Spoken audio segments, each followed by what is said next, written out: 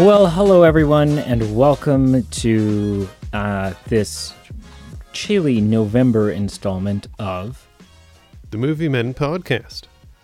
Yeah, that old nag of ours. Or in some circles known as the James Bond, Harry Potter, Star Wars podcast. Yes. We need to branch out. It seems that way. We need to see other people. Potentially. What? Yeah. Other movies. Movies. Yeah. For sure. Listen, before we go any further, I feel the need to address the elephant in the room. Yeah. So, between the last 007 episode that we did and now, the actor Sean Connery, who played James Bond numerous times, I should have counted, but several times, more than anybody else, has passed away. Yeah. And it's sad. I mean, you know, we hate on Sean Connery's 007 quite a bit. But, you know, it's all in good fun. Yeah. And so, yeah, you know, all day today, the last couple of days, I've seen a bunch of things on my Facebook saying that people are not mourning Sean Connery because of an interview with Barbara Walters that I've brought up. We've talked about before. I told you about.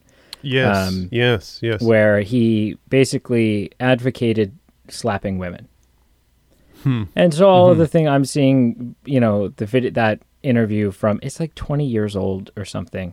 And it's being shared around, and you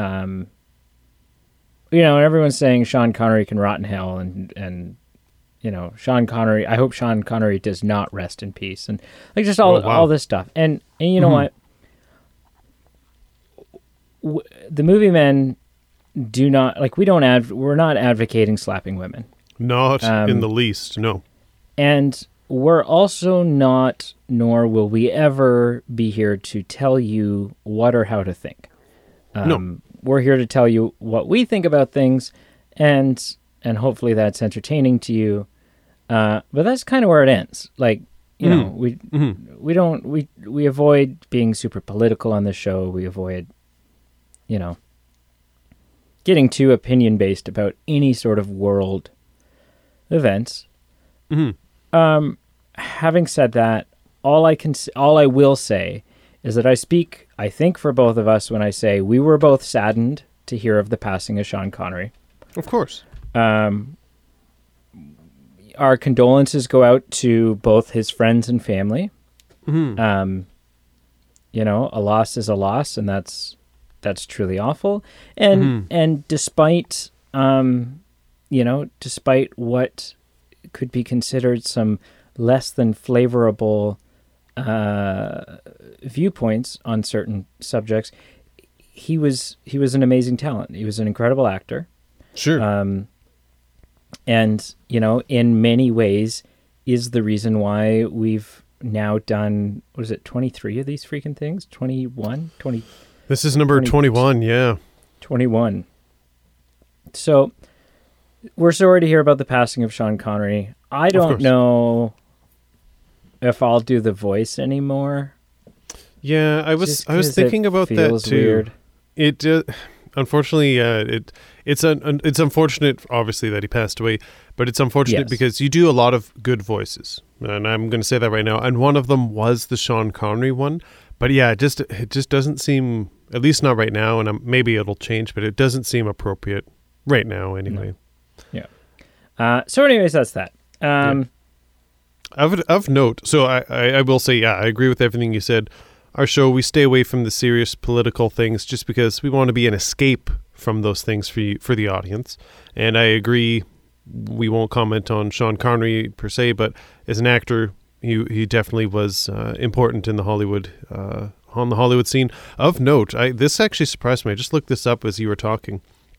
So Sean Connery, by definition, was in 6 Eon James Bond films, and one shit! Roger Moore beat him. Roger Moore was in 7 Eon films. Now, if you include the non-Eon, then Sean Connery obviously has 7 because he came back. Which we have been. So technically, he's tied with Roger Moore. But it's interesting. It surprises me because at first I was like, yeah, he was in the most, and then I was like, but it feels like Roger Moore was here for 20 years, and he must have. Yeah. So just of note, it was interesting. Cool. All right. Well, I will not edit that out. Please don't. Bond number 21. This is the movie, man. If you haven't listened to any of our 007 episodes up until this point, this doesn't seem like a great starting point, but you do you. You do you. Essentially, what we are doing is we're going through all the 007 films. I had never seen any of them, and you wanted to review No Time to Die, and me being the completist, I was like, well, I've never seen any 007 films. Let's watch them all. I was wanting to review. No, I was. Just no. I was wanting to review, obviously, No Time to Die. I wanted to just review all the Daniel Craig ones. And then I was like, maybe I'd be open to the Pierce Brosnan as well, but that's about it. Yeah, and I said, no, let's do them all. And you said, okay, listen, I'll do a couple, then you can do the rest, and then I'll sort of tune fill back in the blanks when I'm interested. Yep. So we did that, and you buggered off for one episode, and came hurtling back when that one episode, I don't even know what film that was for, but I forget. And I didn't, I mailed it in, I was in it. We didn't record it together. So it was kind of a weird and one. it just seems stupid at that point. It was like, I don't know. It didn't have the vibe. No. So we rate the films on a scale of 0 to 10 in 8 different categories. Then we take all those categories, or all those scores rather, and we average them up, and we take that score and plug it into a spreadsheet with all the other scores from all the other 007 films. And essentially what we're trying to do is find the quintessential 007 film. Doesn't need to be our favorite. Many times films have scored a little higher on the scale than we necessarily would have liked them to. Because maybe it wasn't our favorite, but when you look at all the elements, it was a damn good 007 film. Yeah. And so that's what we're doing, and we're on we're on to The World Is Not Enough. It's taken us. It's been a journey, to say the least. It has. It's taken us a while to get here, but we're here. And so let's roll with this. Let's do it. All right. So our first category is plot. I gave this a 6. Oh wow! Which is down a little bit from the last couple that I've given them. I didn't find it. It wasn't confusing. It wasn't the days of needing to understand Soviet espionage. Those days are gone. So I mean, it wasn't a confusing plot. I didn't, for the most part, the premise wasn't that interesting. The execution was pretty good. I found myself engaged and watching. And there's one really good plot twist that I will talk about in a later category here. Sure. Or plot point, not necessarily a twist, a plot point. And so, I wasn't bored. I just wasn't overall fascinated with the premise. I was like, we had coming off of GoldenEye and Tomorrow Never Dies, which I thought both had really strong premises. This one just felt a little more generic 007. It felt a little more cookie cutter. Felt a little more, much of the same, just arranged a little differently. So I gave this a 6. I wasn't wowed, but still slightly above average based on the other 007 films that we've done. Fair enough. So this film surprised me because was almost certain I had seen it. I was almost certain I had seen it multiple times. And I remembered the opening sequence in the Bond song, and then literally from when the Bond song ended, like from then to the end credits, I was in complete mystery, not knowing what was happening. And I realized I had watched like the first 10 minutes several times, and for some reason I had never continued. And I just, for some reason, thought I had seen it. So, the plot, that's me with Thor: The Dark World. I can tell you the beginning half hour of Thor: The Dark World over and over and over. And then I can also tell you where exactly I was when I fell asleep at the 30-minute mark all 20 times. I haven't seen it all. It's the one MCU film I haven't seen all the way through. Not for lack of trying either. Yeah. Oh, I don't know what to say to that other than just don't bother. No. But yeah, with this plot, so it was the first time I'd seen it technically. I gave it a 3 out of 10. I just wasn't really biting what it was laying down. Like you said, this is a note I made, and we are past the days of the complex plots, so it was simple enough to follow. But at times maybe it was just a bit more difficult to watch because I wasn't as interested in it, and just who was doing what and what motivations everyone had. So there was just times where Bond was in a plutonium mine and masquerading as a Russian, and I was just kind of confused who he was masquerading as and what was going on. And in the climax, there was a submarine where there's a sequence going on and a bomb's about to go off, and I think I just lost some interest, and it just kind of stretched out, and I was like, okay, Pierce, let's wrap this thing up. So, it had some twists, some turns, some interesting plot points, but obviously, ultimately, I just didn't overly enjoy it, and for that I gave it a 3 out of 10. One interesting. I love how you say, "Okay, Pierce, wrap things up," as if the actor himself plays any bearing on where this is going, how long it's taking. Obviously, he does. When you're Pierce Brosnan. One interesting thing of note, and I wrote it down because it made me think of something else, but it actually has more relevance now. I made a note of the interest that the film starts with James Bond in Scotland for a funeral, and that brought me back to the 1967 Casino Royale, which that occurs.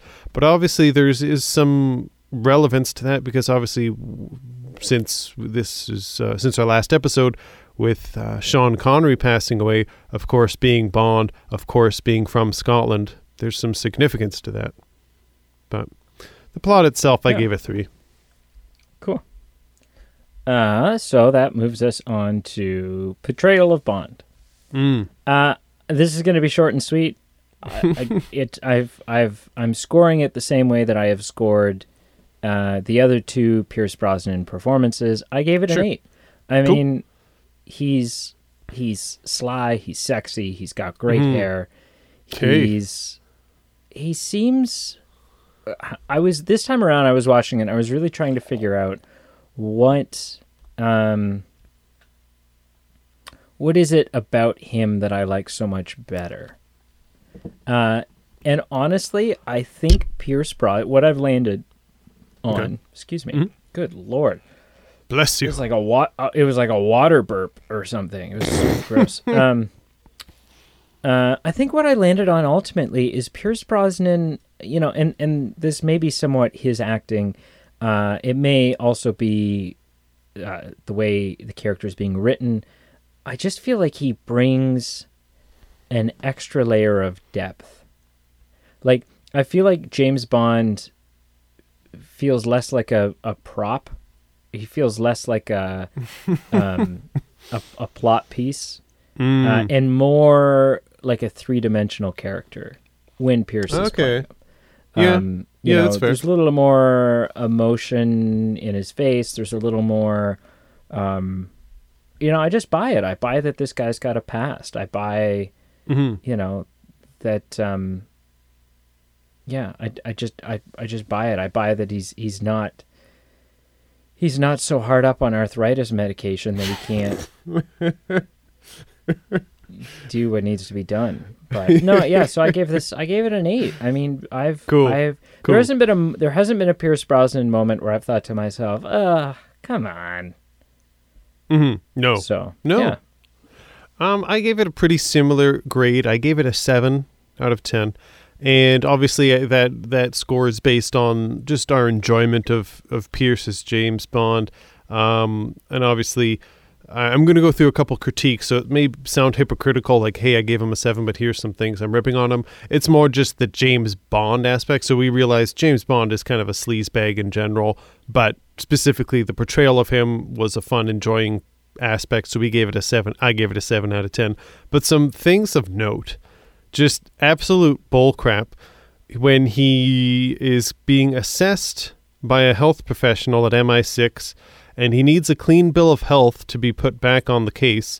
And bribe, I don't know if that's the right word, to get the clean bill of health, he has intercourse with the female health professional. And I looked at my wife when we were watching this, and we both just thought it was such a new low for ridiculousness, inappropriateness, and also discomfort. But yeah, so there was that. No, what do you mean? I mean, what? Where are you going to go with this? I mean, it's not good. No, but it's also clearly not the first time, like, it's not the first time they've slept together either. Right? So, yeah. I mean, there's that, right? Like, I'm watching it, and sure. At first I'm thinking, like, oh, good Lord, man. Like,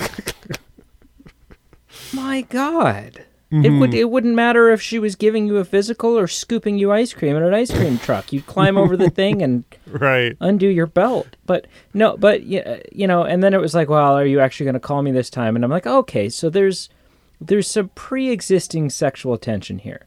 We've seen each other naked. We've done the dirty. And so there's that tension. So, I mean, does it make it appropriate? No. Does it make it, sure. Sensical? No. But for me, it redeemed the act a little bit as far as believability. Sure. Like I guess it's believable in that aspect, but it was still ridiculous, as you're saying, and you're agreeing with. I didn't like, it would have been interesting, and I was curious where they were going to go. They did, I forget who it was, but someone asked him, have you ever lost a loved one? And I thought, is this interesting? Is he going to reference? Going to talk about his wife. Is he going to talk about his wife? And he didn't, and that didn't really come to play, so it was all kind of much ado about nothing. Did it feel like a missed opportunity? A little. Yeah. And it would have been ironic, too, because, right, it was in Her Majesty's Secret Service where his wife is killed, where at the beginning they talk about the family motto of, I forget what it is in Latin, but it's the world is not enough. So it would have been kind of full circle.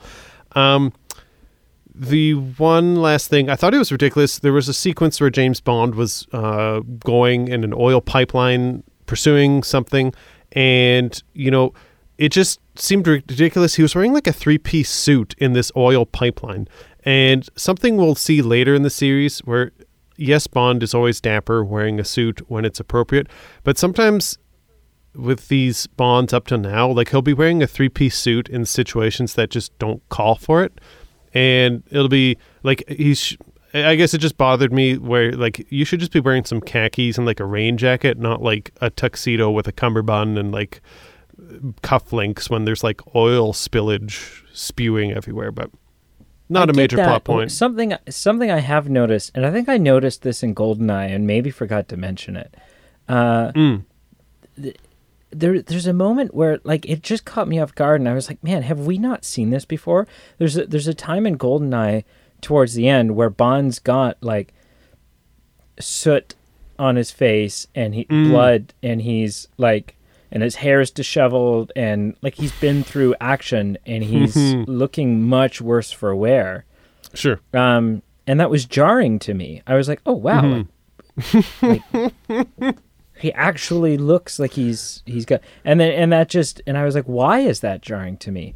And I don't think they used to do that. I think in the old days, Bond would have come out the other end of that oil pipe looking like he just picked the thing up from the dry cleaners. Sure. Whereas now it's a little more like, okay, no, like you get punched in the face, it's going to split your lip. It's going to, so anyways, that's something, I think that's also been boosting my Pierce Brosnan score. Sure. Gaining some realism. Yeah. Okay. Villain. Mm-hmm. This is a step down again for me. Sure. So this is a 7. That's still oh wow, crazy admirable. Yeah. But it's a step down. I really only have 2 comments. Sure. Comment number 1 is a pro and the other one's a con. And ultimately probably prevented it from being higher. So the pro is, I mean, yeah, this is a Bond villain who's got a gimmick. There's a bullet lodged in his head, and he can't feel anything, and so that's cool. I guess. Right, but you know what I mean? Like, there's that, not believability, but there's that thing that makes him not just a drug lord, not just he's a guy that has a bullet lodged in his brain, and therefore he can't feel anything, and it's going to kill him. But he's going to get more and more and more powerful until it does. And so I found that really cool. The con for me, and I kind of alluded to this last time. Sure. There's absolutely no reason for this guy not to be a member of Spectre. Oh, yeah, I hear you. And I was like, come on. Like, bring Spectre back. I want Spectre back so bad. And this seemed there's no reason for this guy not to just be, I absolutely want Spectre back. Wow. And there's no reason for this guy not to be like number 13 or something. Sure. So, yeah, I don't know. I gave it a 7. It's still super good. It's definitely down from the last 2, though. That's super interesting because it's interesting just that's never anything I really thought of as far as like, wouldn't it be interesting if these guys are part of Spectre? And maybe it's just that I don't miss Spectre, and that's probably obviously it. But it's interesting that you kind of keep thinking that with these villains, and that never crossed my mind. But that's an interesting component that is missing so far from these Pierce Brosnan ones. I was pretty lean with my villain ranking. I gave it a 2 out of 10. Did not enjoy it. Wow. Yeah, I know films are supposed to be fun and fantastical, and they don't have to follow realism if it's James Bond, for heaven's sakes. But just the whole concept of having a bullet wedged in his medulla oblongata, and as a result, like you said, he's growing daily to invincible strengths and powers, but it'll also kill his ass. And my wife and I just looked at this and we were like, shut the front door. Like, this is baloney. I find this hard to believe. And even just looking past the aspect of it's bullcrap and it's not real, let's just say it is real. Let's just say it's physically possible. Let's make it happen. Just the concept that they have alluded to and they've created in this world, he's somehow becoming invincible. That, yeah, he can be immune to pain, but if you hold boiling rocks, your skin and tissue will still burn and decay. Like, you are not invincible to just normal wear and tear. You might not feel it. You might be stronger. Yeah. And I'm like, okay, so... But there was the moment where he does that, right? Where he grabs like, the scalding hot. And I'm thinking to myself, okay, maybe that doesn't hurt. But it will burn you. The infection is going to kill you. Yes. Like the third degree burns and like exposing your muscle and bone to the world will eventually catch up and kill your ass sooner. So just, yeah. And I didn't find him that menacing, to be honest. Like, obviously it was cool if you look past, hey, he's got this thing. But ultimately I like the past villains we've had, like with the medium Al Ghul and whatnot. I just didn't find this that interesting. At least where they took it. Yeah. Okay. Which brings us on to gadgets. Mm-hmm. This is a 7 for me as well. Cool. It's good. I mean, it's not the most. I don't think it's the most gadgets we've seen. No. But it is strong use of gadgets for the most part. Sure. Love Q's scene, which is interesting, and we're gonna talk about that in a minute. With the supporting characters, but yeah, just loved the overall. I like how seamlessly the gadgets are used as part of the action. Yes. Yep. Whereas in past ones, it's like, I need to pick a lock. Let me get this Kleenex box-sized device out of my pocket. Sure. I don't know how it fit in my pocket, and I'll pick a lock with it, and but. Mm-hmm. But yeah, gadgets are used sort of seamlessly in the action scenes, and it's fun for me. And you know what? So much of these films for me, as I've alluded to previously, are about the use of the gadgets. And the presence of the gadgets. He's 007. He's not just another action star. This isn't a Taken movie. This isn't a Jason Bourne. This isn't whatever. This is James Bond. British intelligence, leading technology. I want gadgets, and this film delivered. 7. Oh yeah, for sure. I also gave it a 7. I'm going to do the roll call of gadgets here. A bit of overlap with what you said, but I loved seeing the glasses that had a remote explosive in them. That arguably, I think they're cool. I didn't understand. He was in a room, and I don't know how Bond actually wasn't killed or hurt by the explosives, but everyone that he was with somehow was.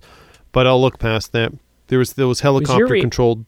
Go ahead. Was your reaction when the film started the same as mine?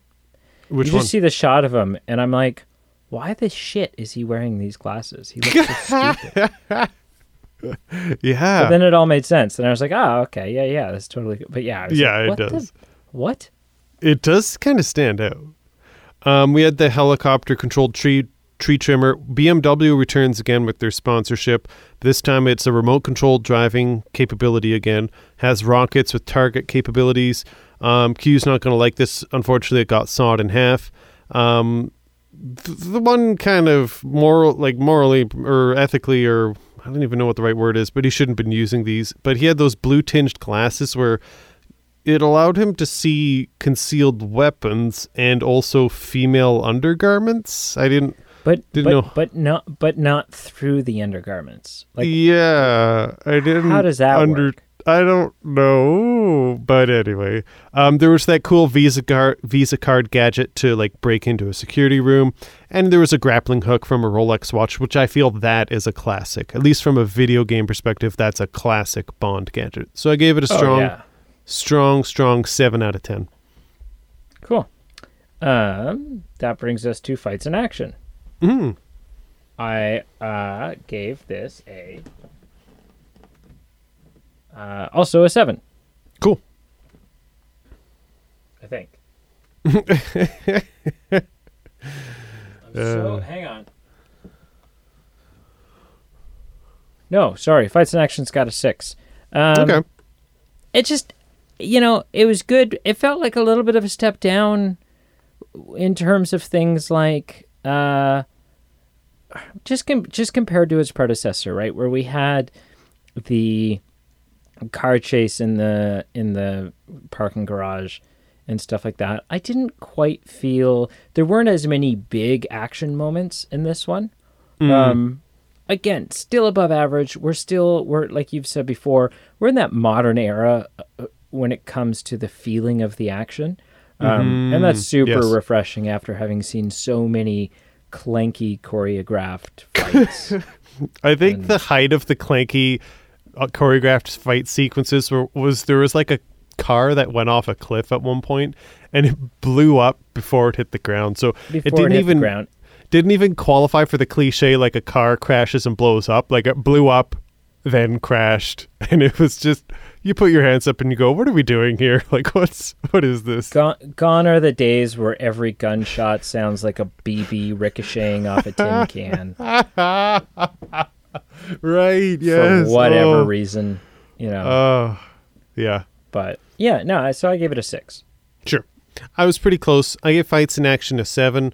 Again, I mirror everything you said. We're just in that modern era of fun, entertaining action. The only two things I'll mention, I loved Bond cruising down that River Thames. It's fun anytime in Harry Potter or this just jumped to mind. We get to see like a fun action sequence in Britain. I loved that Bond just swiped Q's unfinished prototype boat and was like, see ya, gotta go. And it was all to the 007 soundtrack, so it had a fun pace. The setting of London, all just kind of combining. I loved that sequence just from a enjoyment perspective. And the one thing I want to say is I actually got some flashbacks to the Roger Moore days just with the amount of skiing that occurred in this film. What is with like, and there was a George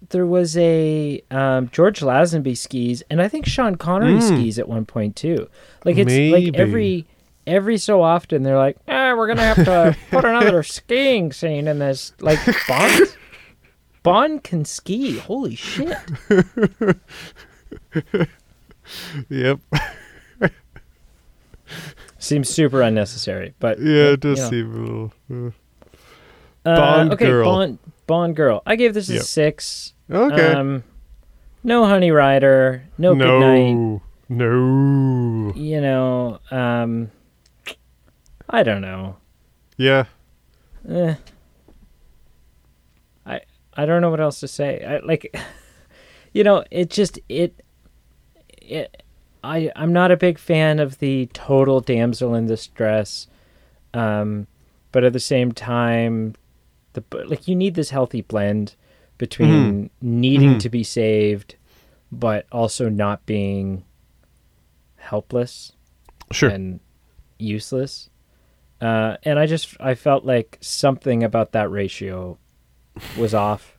And just disinteresting. Just not a I just didn't care. I would okay, yeah. Whatever. Yeah. So I don't know. The Bond girl category has been a category that's very hard to please me, and so 6 is not a bad score. Okay. Yeah. You know, I'll take your I don't know to the next level. I gave it a 3 out of 10. Just really was kind of meh. I broke it into the two parts. So I broke it into Elektra and Christmas Jones. With Elektra, yeah, some Stockholm Syndrome, you know, an inside woman. So I guess there's some depth, but it just for what they did with it, it was a below a 5 for me. Of note, I thought there was just a weird sequence where they were hanging out in bed, I guess you'd say, and she was chewing on ice from like a champagne holder, and like Bond was like, that's enough ice for one day. And I was like, dude, like, why are you like, I just found it a weird thing to say. Like, let someone eat something if they want to eat something, but of all the things to be like, you should watch yourself, like ice chips, like I didn't get it. But the other girl, Christmas Jones, they're typically fairly low calorie. Typically, yeah. Right? The other girl, Christmas Jones, I didn't find there was much there for me personally. Of note, yeah, it was good to see an independent woman, independent professional woman, who truly did assist in the end with the bomb in the submarine. So, like, to her credit and to the film's credit, we have come a long way from this is specifically Man with the Golden Gun looking at you. We've come a long way from just the Bond girl leaning on a button while wearing a bikini that like moves the plot forward. She was independent. She was able to think for herself, so that's fair. But again, with both these Bond girls, I think there was potential, but they just kind of fizzled out. So I gave it a 3. Cool. Supporting characters. This got what is going on with my freaking thing here, man? Supporting characters got an 8. Oh, wow. Okay. What a freaking wonderful, I don't know. The two things that stand out to me. And one I'm a little in the dark about. One I'm a little nervous about.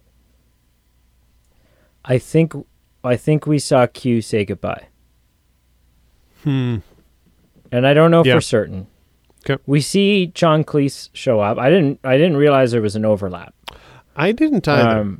And so we see John Cleese show up as sort of the guy that's being trained to take over.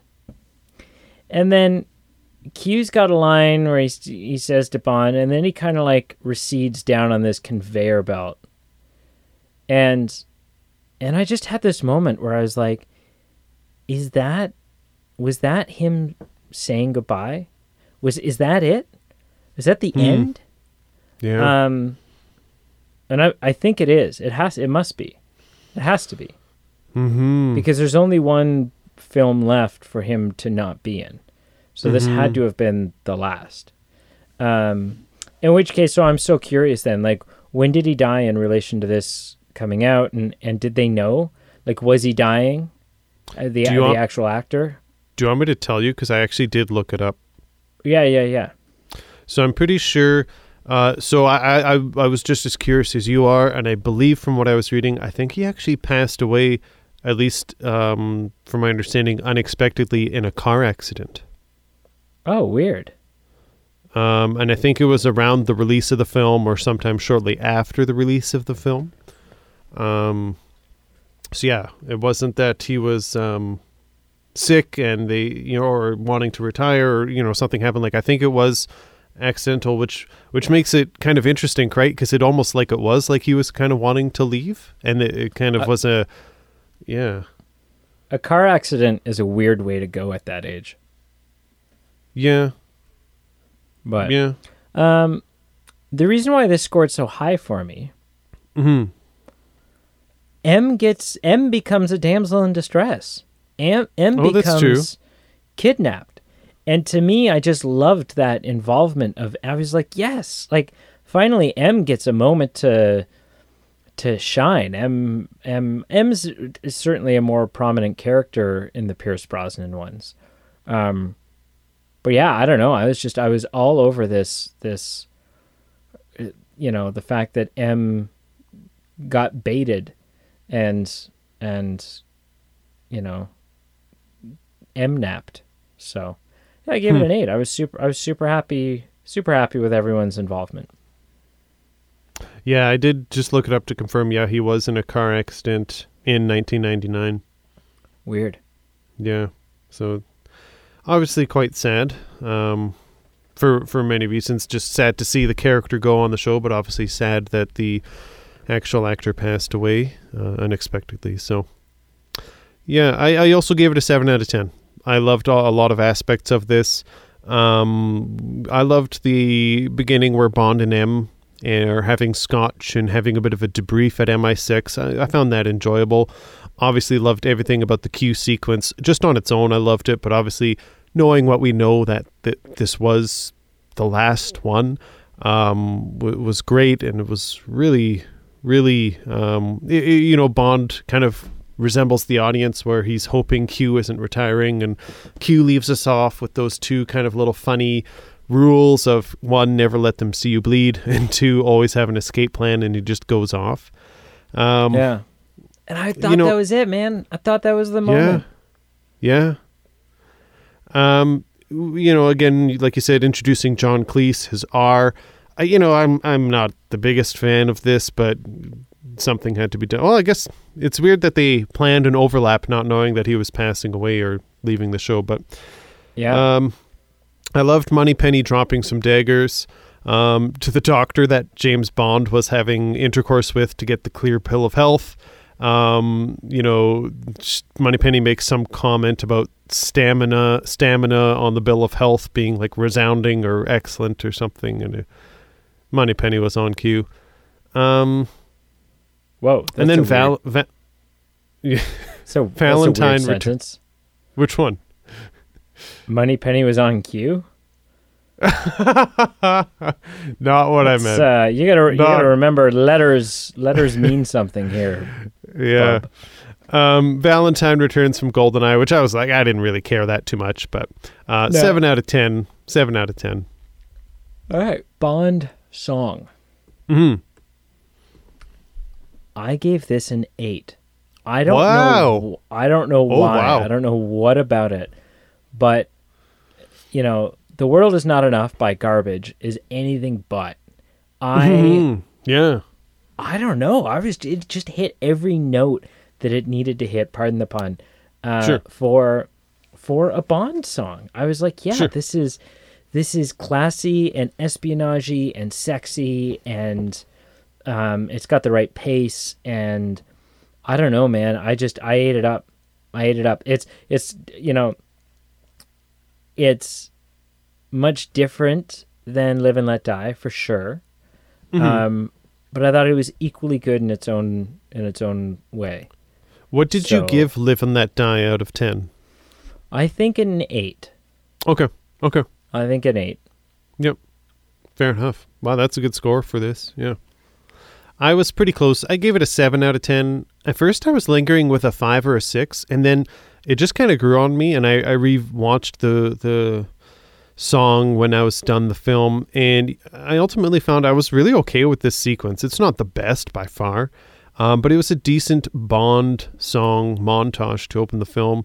I love just the sequence of Bond hanging onto a rope and him sliding off the roof, and then it transitions into the song. Had that Bond tone and vibe right from the go, and yeah, just had that Bond feel. And of note, I do remember this song being popular at the time, and it being like the music video on MTV. So maybe that played a little bit into why I gave it a good score, maybe bumped it up from maybe a 5 or a 6. But yeah, ultimately it was good. The dripping silhouettes of people in the sequence was a little creepy, but other than that, I thought it was great. So I gave it a 7 out of 10, and it was solid. Yeah. Cool. I have some one-liners. Do it. Okay, the first one. In the bank sequence. The one of the many that have made my wife throw up in her mouth. So, female, in quotes here, female banker hands sheet to James Bond. Would you like to check my figures? James Bond, I'm sure they're perfectly rounded. And again, my wife, loud, audible groan. Oh, come on. That's so good. I laughed. I did laugh. There were a lot of zingers of note, like Roger Moore level. What's the next one? Should I? Yeah. Oh, yeah. What's his name? The guy who came back from GoldenEye. He's like, we've got no roof, but at least we have 4 good walls. And then, like, literally the whole building just deflated and like collapsed, and I just thought it was funny. Maybe less of a one-liner, but more of a slapstick moment. That moment was a little on the nose, a little campy. Yeah. What's this? Haven't you always wanted Christmas in Turkey? Aren't you ready to unwrap your gift? And also, I thought Christmas only came once a year. We're all kind of maybe a little too on the nose, but there were some zingers thrown in at the last minute with the Bond girl named Christmas. They made me feel a little uncomfortable, a little dirty on the inside, but worth noting. Ultimately, that's the only reason I watch a 007 film, is to feel a little uncomfortable and dirty on the inside. Like a martini. Haven't you always wanted Christmas in Turkey? Hey. What does your score equal to out of 10? I'm curious. Okay, so GoldenEye was 7.5. Yeah, pretty high. Tomorrow Never Dies was 7.25, so came in just under that. Yeah. This gets a 7. So okay, a step down again. But still better than all the other 007s. Sure. Yep. So of note, I gave GoldenEye a 5.5. I gave Tomorrow Never Dies 5.75. I gave The World Is Not Enough a 5.3. So yeah, okay. Definitely came down with this one.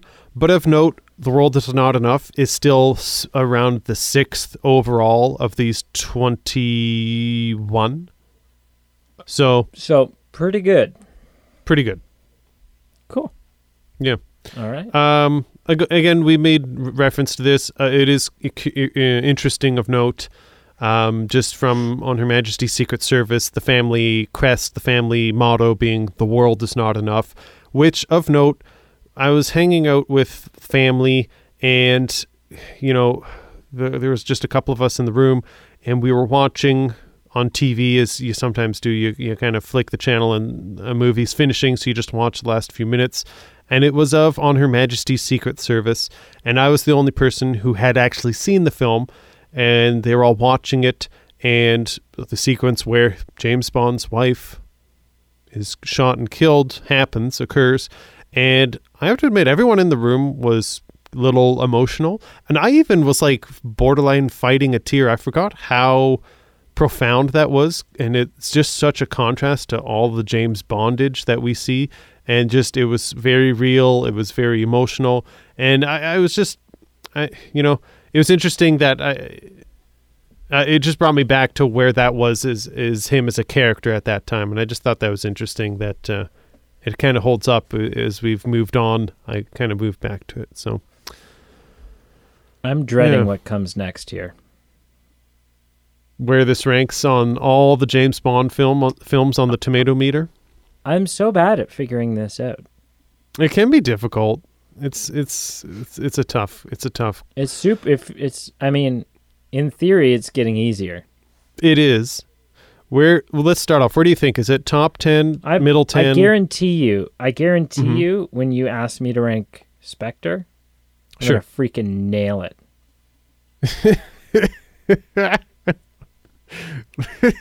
Maybe. Okay, so I'm going to say middle 10. Middle 10. Okay, it's actually bottom 10. Why do I bottom? Why do I? And there's no point in giving you the options because the only option left was 22. It's the 22nd ranked Bond film at 53%. That's bad. But again, it is exactly what you gave it, which happened last week as well. Actually, that's true. I swear that wasn't on purpose. I'm on you. I'm looking, so I'm just taking a quick peek, and obviously anyone can do the math at home, or at least the deduction at home. Like, again, World is Not Enough is not my best ranking score so far, but man, it's better than a lot of the soot and crap that we've gone through, and a lot of that soot and crap is above it on this tomato meter, which, again, makes me scratch my head. Agreed. Yeah. Finish this thing. Finish right. it. Finish it. Give it the chair. Thank you for listening, everyone. We do truly appreciate it. If you haven't done so already, please check out our social media page below, the links to Facebook, Instagram, and Twitter. Please like, follow, subscribe if you haven't done so already. You can also check out our Patreon page and our merchandise page if you feel like supporting the show, help paying the bills, and keep the lights on. Please feel free. If you're not at that level of support yet, no problem at all.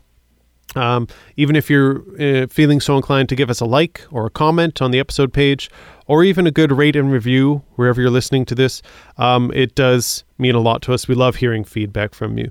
And again, thank you for listening.